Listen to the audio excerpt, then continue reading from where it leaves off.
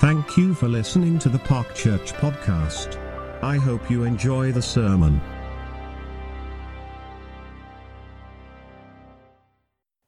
During this past week, I've received correspondence from our denomination concerning how we might navigate as a church out of lockdown. Two forms or two booklets or leaflets have been sent out.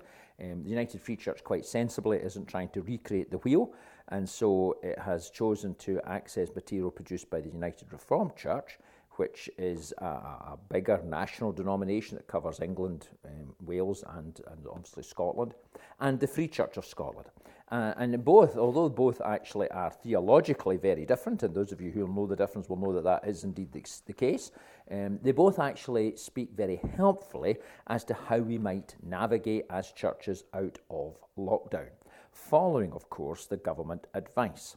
Those of you who are up on these things will know that at present we are in phase 1 of coming out of lockdown, and as far as church life is concerned, then it has no impact on that. Churches remained closed for public worship and for gatherings, and therefore we're still carrying on doing this.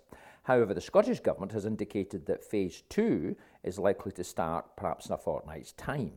And as part of that, obviously there's many other changes that will take place, but as part of that, churches will be allowed to reopen for private prayer. Some of you will remember that for a very short period before the widespread lockdown took place in March, we did that as a church. We had a banner we put out, and various times the church was opened, and people were free to come in and just sit quietly. Well, as I say, in a fortnight's time, hopefully, God willing, there will be the opportunity for churches throughout our country to do that. Not all churches will. The Free Church of Scotland isn't particularly into having their buildings open for private prayer. That's not part of their culture. But we will, placed in the main street and in a vital central locality within our community. I certainly think, and the Kirk Session certainly agreed, that we should have a witness to that fact that God isn't shut down, but is very much still alive and well during this time of national crisis. So our church will reopen for private prayer. That in many ways is straightforward. We can understand that. But after that, it gets a lot more complicated. Phase 3 will allow some form of gathering to take place. But as the Free Church leaflet helpfully says, we await more detailed government advice and direction in due course as to what extended groups or gatherings will mean in practical terms for churches. But it, along with the material from the United Free Church, goes on to explain that whatever might take place, there will still be restrictions. We are to assume, for instance, the United Reformed Church states that some people need to remain shielded until the threat of the pandemic has passed, either through a vaccine or through some other form of medical intervention.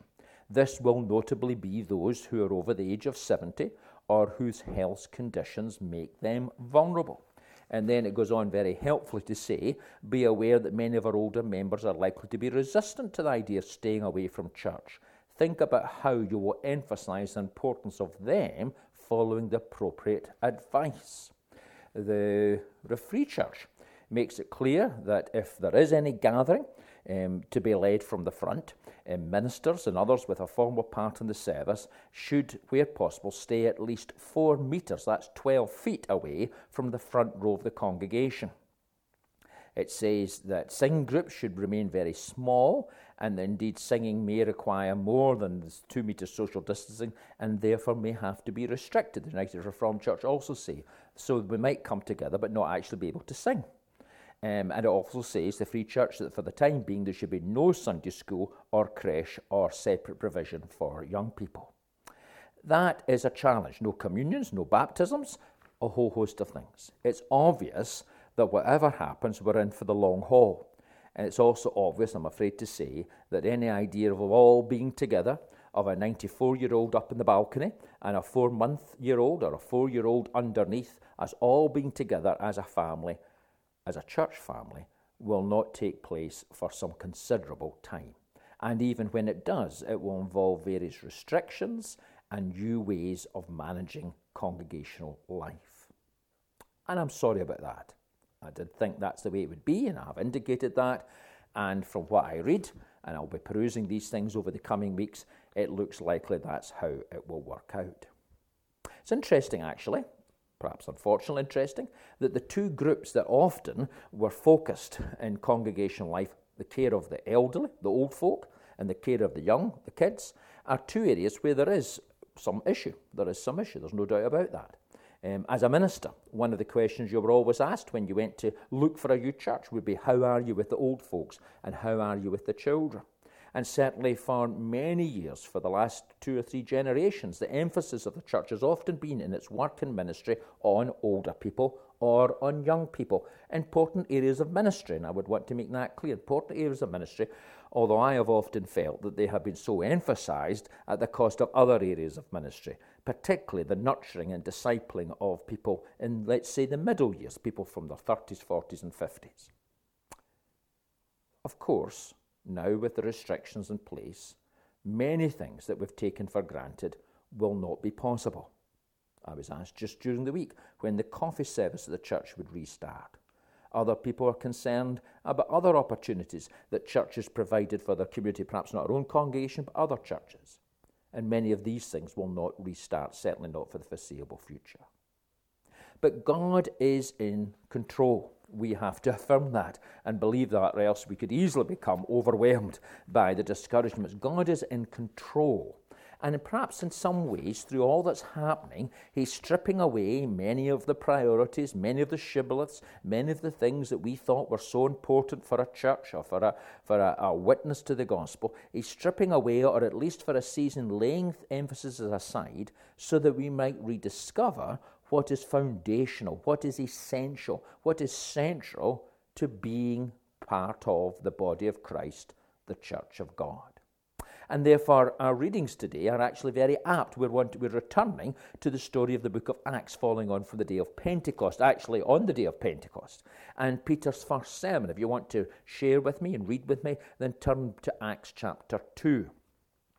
And after the Spirit came upon the disciples, and Peter gets up to preach, and in verse 14 of Acts chapter 2, we read that Peter stood up with the 11, raised his voice and addressed the crowd, fellow Jews and all of you who live in Jerusalem, let me explain this to you. Listen carefully to what I say. These people are not drunk, as you suppose. It's only 9 a.m. And then he goes and quotes from the prophet of Joel, that God had kept his promise, that he would pour out his Spirit on his people. He then goes on to preach and to speak about Jesus. Verse 22, fellow Israelites, listen to this. Jesus of Nazareth was a man accredited by God to you by miracles, wonders, and signs, which God did among you through him, as you yourselves know. This man was handed over to you by God's deliberate plan and foreknowledge, and you, with the help of wicked men, put him to death by nailing him to the cross. But God raised him from the dead, freeing him from the agony of death, because it was impossible for death to keep its hold on him. And then again, picking up, he spends some time reflecting on the promises and the prophetic psalms of David, pointing towards the resurrection, and he picks up in verse 32 this. God has raised this Jesus to life, and we are all witnesses of it. Exalted to the right hand of God, he has received from the Father the promised Holy Spirit, and has poured out what you now see and hear. For David did not ascend to heaven, and yet he said, the Lord said to my Lord, sit at my right hand until I make your enemies a footstool for your feet. Therefore let all Israel be assured of this. God has made this Jesus, whom you crucified, both Lord and Christ. Now, you good folks that are listening to this, at least the vast majority of you good folks that are listening to this, are only too well aware of this story, the story of Pentecost. We return to it because in these opening chapters of the book of Acts, we do have God's given basic foundational outline of what the church is all about. Yes, it was set in a different culture. Yes, it was set in a different time. But the foundational principles for the church of God are laid out for us in these opening chapters of the book of Acts. And that tells us that the church, the gathering of believers, the congregation of the Lord, those who are called out by God, they are founded on the good news of Jesus Christ, crucified and risen. Peter makes that very clear, that this Jesus was put to death by nailing him to the cross, but God raised him from the death again.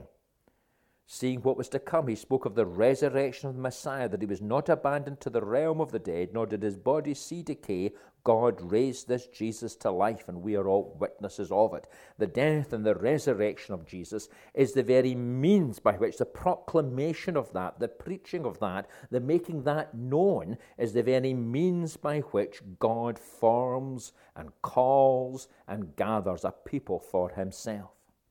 The Apostle Paul, writing to the Corinthians, a book of letters that we've been referring to much recently, emphasizes that. Can I read to you from 1 Corinthians chapter 1, these verses? Paul writes, "For the message of the cross is foolishness to those who are perishing, but to us who are being saved, it is the power of God. For it is written, I will destroy the wisdom of the wise, the intelligence of the intelligent I will frustrate. Where is the wise person? Where is the teacher of the law? Where is the philosopher of this age? Has not God made foolish the wisdom of the world? For since in the wisdom of God, the world through its wisdom did not know him, God was pleased through the foolishness of what was preached to save those who believe. Jews demand signs and Greeks look for wisdom, but we preach Christ crucified, a stumbling block to Jews and foolishness to Gentiles, but to those whom God has called, both Jews and Greeks, the power of God and the wisdom of God. Through the foolishness of what was preached, God saves those who believe." And that gospel is, that message is about Christ. He goes on to say, "I resolved to know nothing while I was with you except Jesus Christ and him crucified. I came to you in weakness with great fear and trembling. My message and my preaching were not with wise and persuasive words, but with a demonstration of the Spirit's power, so that your faith might not rest on human wisdom, but on God's power." The church is founded, it's called together, it gathers as God in Christ, crucified and risen, is proclaimed. Now, as I said earlier, you good folks, at least I'm sure most of you anyway listening to this, are aware of that. But we need to remind ourselves of that, especially as we move into challenging times when many of the structures, many of the gatherings, many of the formats that perhaps we are familiar with, many of the things that we think are so important in the life of the church, many of the emphases which have been emphasized greatly over many years, when perhaps many of these things or some of these things for a season or perhaps permanently will be laid aside. It'll be easy for us to lose our bearings, easy for us to lose our focus, easy as to begin to wonder what all this is about. Well, we need to remember and we need to be reminded that the church that was born in the time of the apostles, in the day of Pentecost, was born into a non-Christian, pagan environment. It wasn't they were all just waiting to believe in Jesus. It was foolishness to the Jews and to the Greeks in many ways. It didn't seem to make sense to those who weren't interested or those who were skeptical, but to those who believed, those who were looking, for those who were searching, those for whom the Spirit of God was at work, the Spirit that John tells us will convict us of sin and convince us of Jesus and convert us by bringing us to faith to him. That all comes about when the message of Jesus Christ, crucified and risen, is made known. And my friends, whatever church life will be like over these coming months and perhaps into the coming years, that foundational understanding of the gospel must be at the heart of what we proclaim through our preaching and proclamation, and of what we say in more private conversation and our social intercourse. But if the church is founded on that gospel, notice well then what happens. After Peter preaches in the book of Acts, we read in verse 37 that when people heard this, they were cut to the heart and said to Peter and the other apostles, "Brothers, what shall we do?" And Peter replied, "Repent and be baptized, every one of you, in the name of Jesus Christ for the forgiveness of your sins, and you will receive the gift of the Holy Spirit. The promise is for you and your children, and for all who are far off, for all whom the Lord our God will call." And with many other words he warned them and he pleaded with them, "Save yourselves from this corrupt generation." And those who accepted his message were baptized, and about 3,000 were added to their number that day. I don't think any social distancing was taking place at that time. There was a crowd stirred by the Spirit of God. And as Jesus Christ, crucified and risen, was exalted to the preaching of the gospel by Peter, and as the Spirit of God was at work convicting and convincing and converting, people were brought to faith. The church was formed through that preaching. but it involved repentance. It involved people coming to an understanding of not just of their own situation, but notice what Peter says, save yourselves from this corrupt generation. It involved people at least beginning to have a fresh understanding of what was going on round about them, what was going on in their society, what was going on in the world, and how in many ways that was far from what God was pleased with, and indeed deserved God's judgment rather than his favour. I was very taken this past week by hearing from Elizabeth at a day of prayer, or a morning of prayer that was dedicated over at Scripture Union this past week, led by Robin, their youth leader. And the very theme of that morning, or that time of prayer and reflection, was in the theme of lament, picking up the theme of the Old Testament, the book of Lamentations, and indeed the prophets who lamented over the state of Israel, who lamented over people's waywardness and spiritual disinterest, who lamented over how God's places of worship, the temple, or the various shrines, Bethel and other places that were dedicated to God, were desecrated or defiled by idolatry, or were ignored by the vast majority of people. And the prophets and the men and women of God then lamented over that. My friends, that's the key to us moving out of a lockdown spirit. Repenting and lamenting are central to the church being reformed after a time of crisis and of challenge. People here heard the gospel and they were cut to the heart. My friends, we too should be cut to the heart, perhaps. Perhaps there is someone listening to this who really for the first time needs to recognize that they're a sinner, deserving not God's favour but his judgment, that apart from Jesus Christ there is no Saviour, that only in him and through him can their sins be forgiven, and can they be assured of God's mercy and grace, and receive his forgiveness and know his favour in their life, not just here, but in the hereafter. We've been reminded through this crisis of how temporal life is, of how short it can be, of how suddenly a life and circumstances can be changed. We all, one way or another, have felt that, and that's all God's means of wakening people up to this corrupt and sinful generation, to the waywardness of the Western world and the culture in which we live, and our need even in the church to repent from being so much in the world that we actually have not effectively demonstrated the power and radical difference that the gospel brings. Lamenting over our churches being closed, lamenting over the fact that areas of ministry in the life of the church have had to stop. Scripture Union, an arm of the church, its raison d'etre has been to work with young people and to have camps and SU groups and to go into schools and everything else. And all of that, for quite a considerable time, is going to have to be laid aside, perhaps into next year before things really begin to be restored there. Sorrow over that, grief over that, and an asking of God of why that is the case and what he is saying through all of this, that has to be at the heart of how we come out of lockdown. If the church is founded on the gospel, if it's formed in a sense, and the creative catalyst that causes the church to begin to grow comes about through repentance and lament, so it's then focused on nurture. Let's read on, verse 42.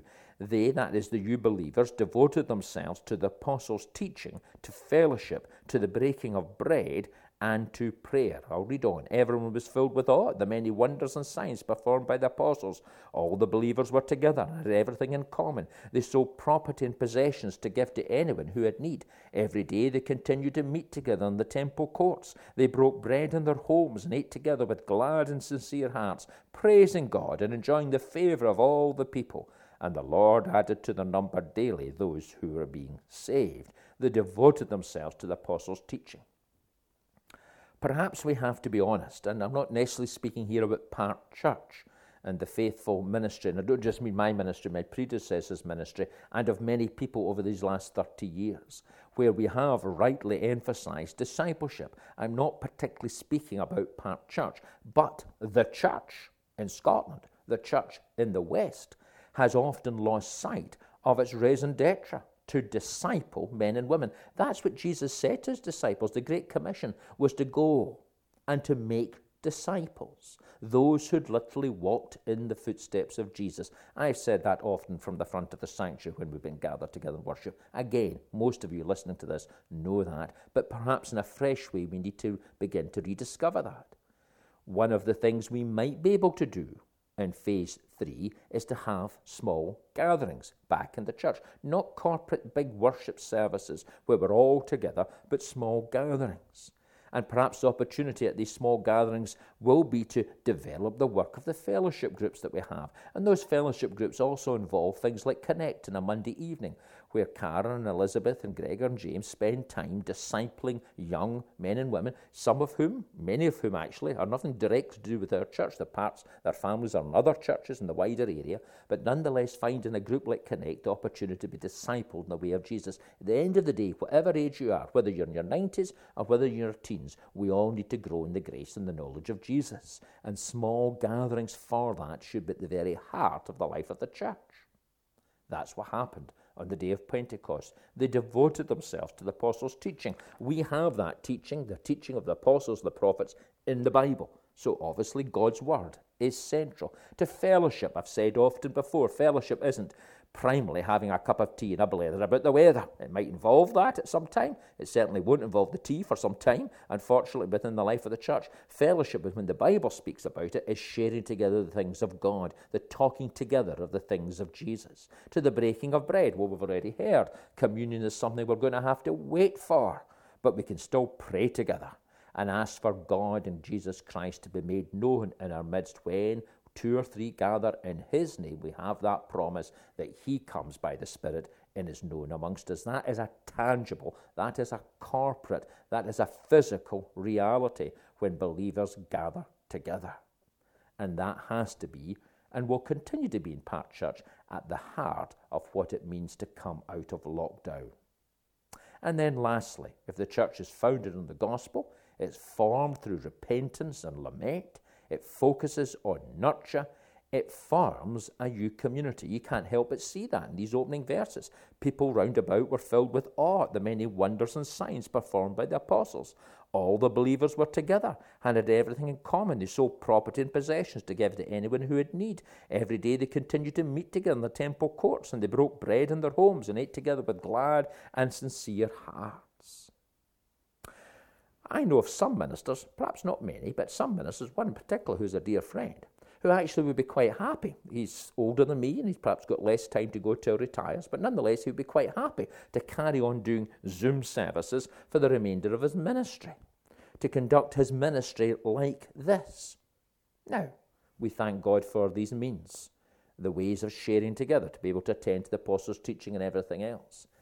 But I have to say to my dear friend, and I did say this to him, I've known him for 40 years and more, and I have to say to my own heart, and I have to say to all of us who are listening to this, this is not a substitute for the gathering together of the people of God.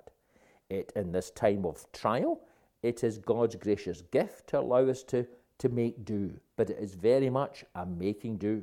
It's not the same as gathering together in fellowship. And why do I say that so strongly? Because it's very clear from the book of Acts that when the gospel is proclaimed, people come together. They want to be together, not separated. This is all very well, but we can all hide behind a screen. We can all socially distance a lot easier like this in ways that we shouldn't be. We can keep things private. We can hide. Body language and everything else tells so much, and we need to be open to that and to rediscover that as we gather together as believers. Perhaps in small groups, perhaps in conversation over the garden fence, yes, socially distanced with our hands stinking of alcoholic gel because we've washed them that often, or whatever, but nonetheless that coming together, that expression of what it is to be the body of Christ, which is a tangible, communal, physical event, that impacted on other people. They saw what God was doing. They saw how God was forming a new family, a new community, a new nation, a royal priesthood, a holy nation. And through that community of God's people, much happened. There were signs and wonders.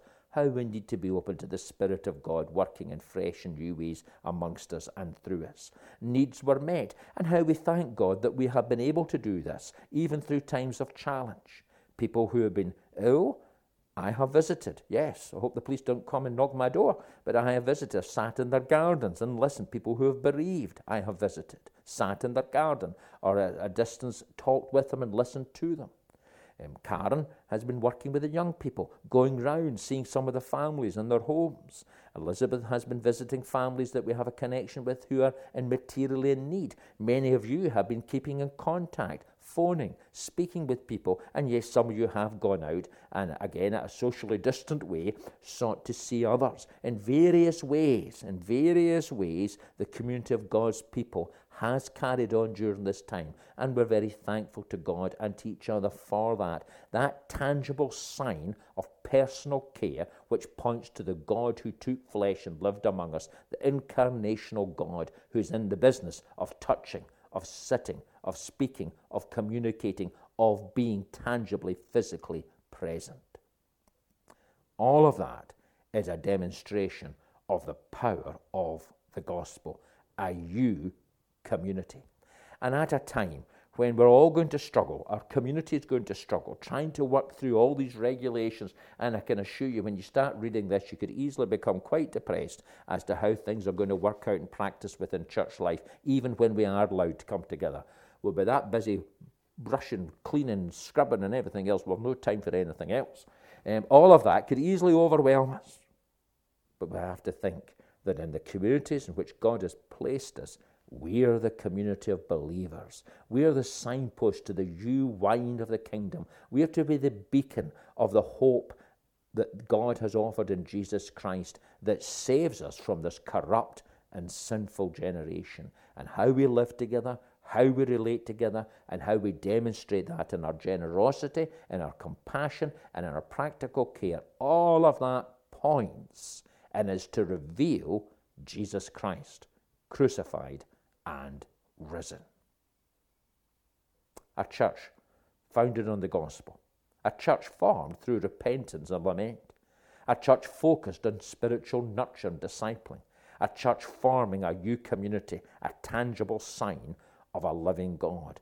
That is old stuff from the book of Acts, from the day of Pentecost, but is as relevant and perhaps even more relevant in the 2020s than it has been for some considerable time. This is the word of the Lord. Let's listen to it and heed it. Amen. Let's pray together.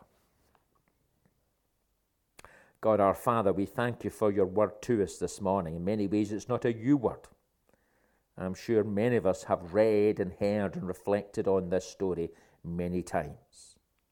But we thank you for its fresh relevance to this particular time and season, a time when, yes, there has been many physical deaths within our society, 40,000 and more, but also a time when many things that we held precious, including many things within the life of the church, have died, at least for a season, perhaps to be resurrected in due course, perhaps not. And we feel the sense of loss. We do lament over many things that have been taken from us.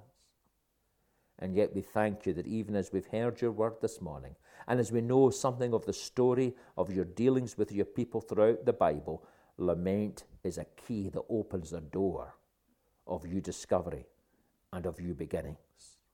And so we say sorry for perhaps having wrong perspectives, of not taking discipleship seriously enough, of allowing institutions of the church or the business of life or the demands of career or the pressure of family to prevent us from focusing upon Jesus Christ, the author and perfecter of our faith.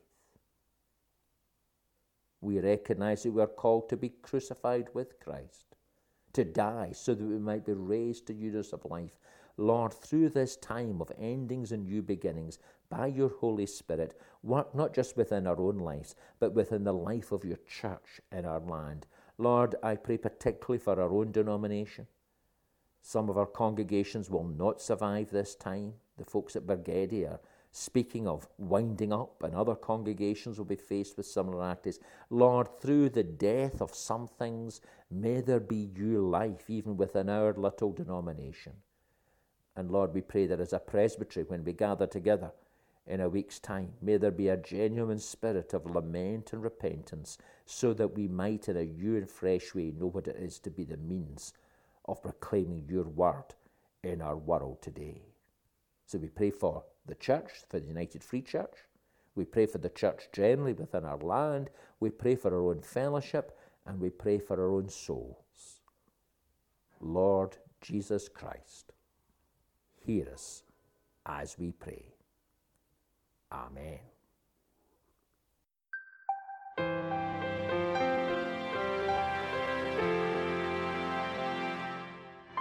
Thank you for listening to the Park Church podcast. I hope you enjoy the sermon.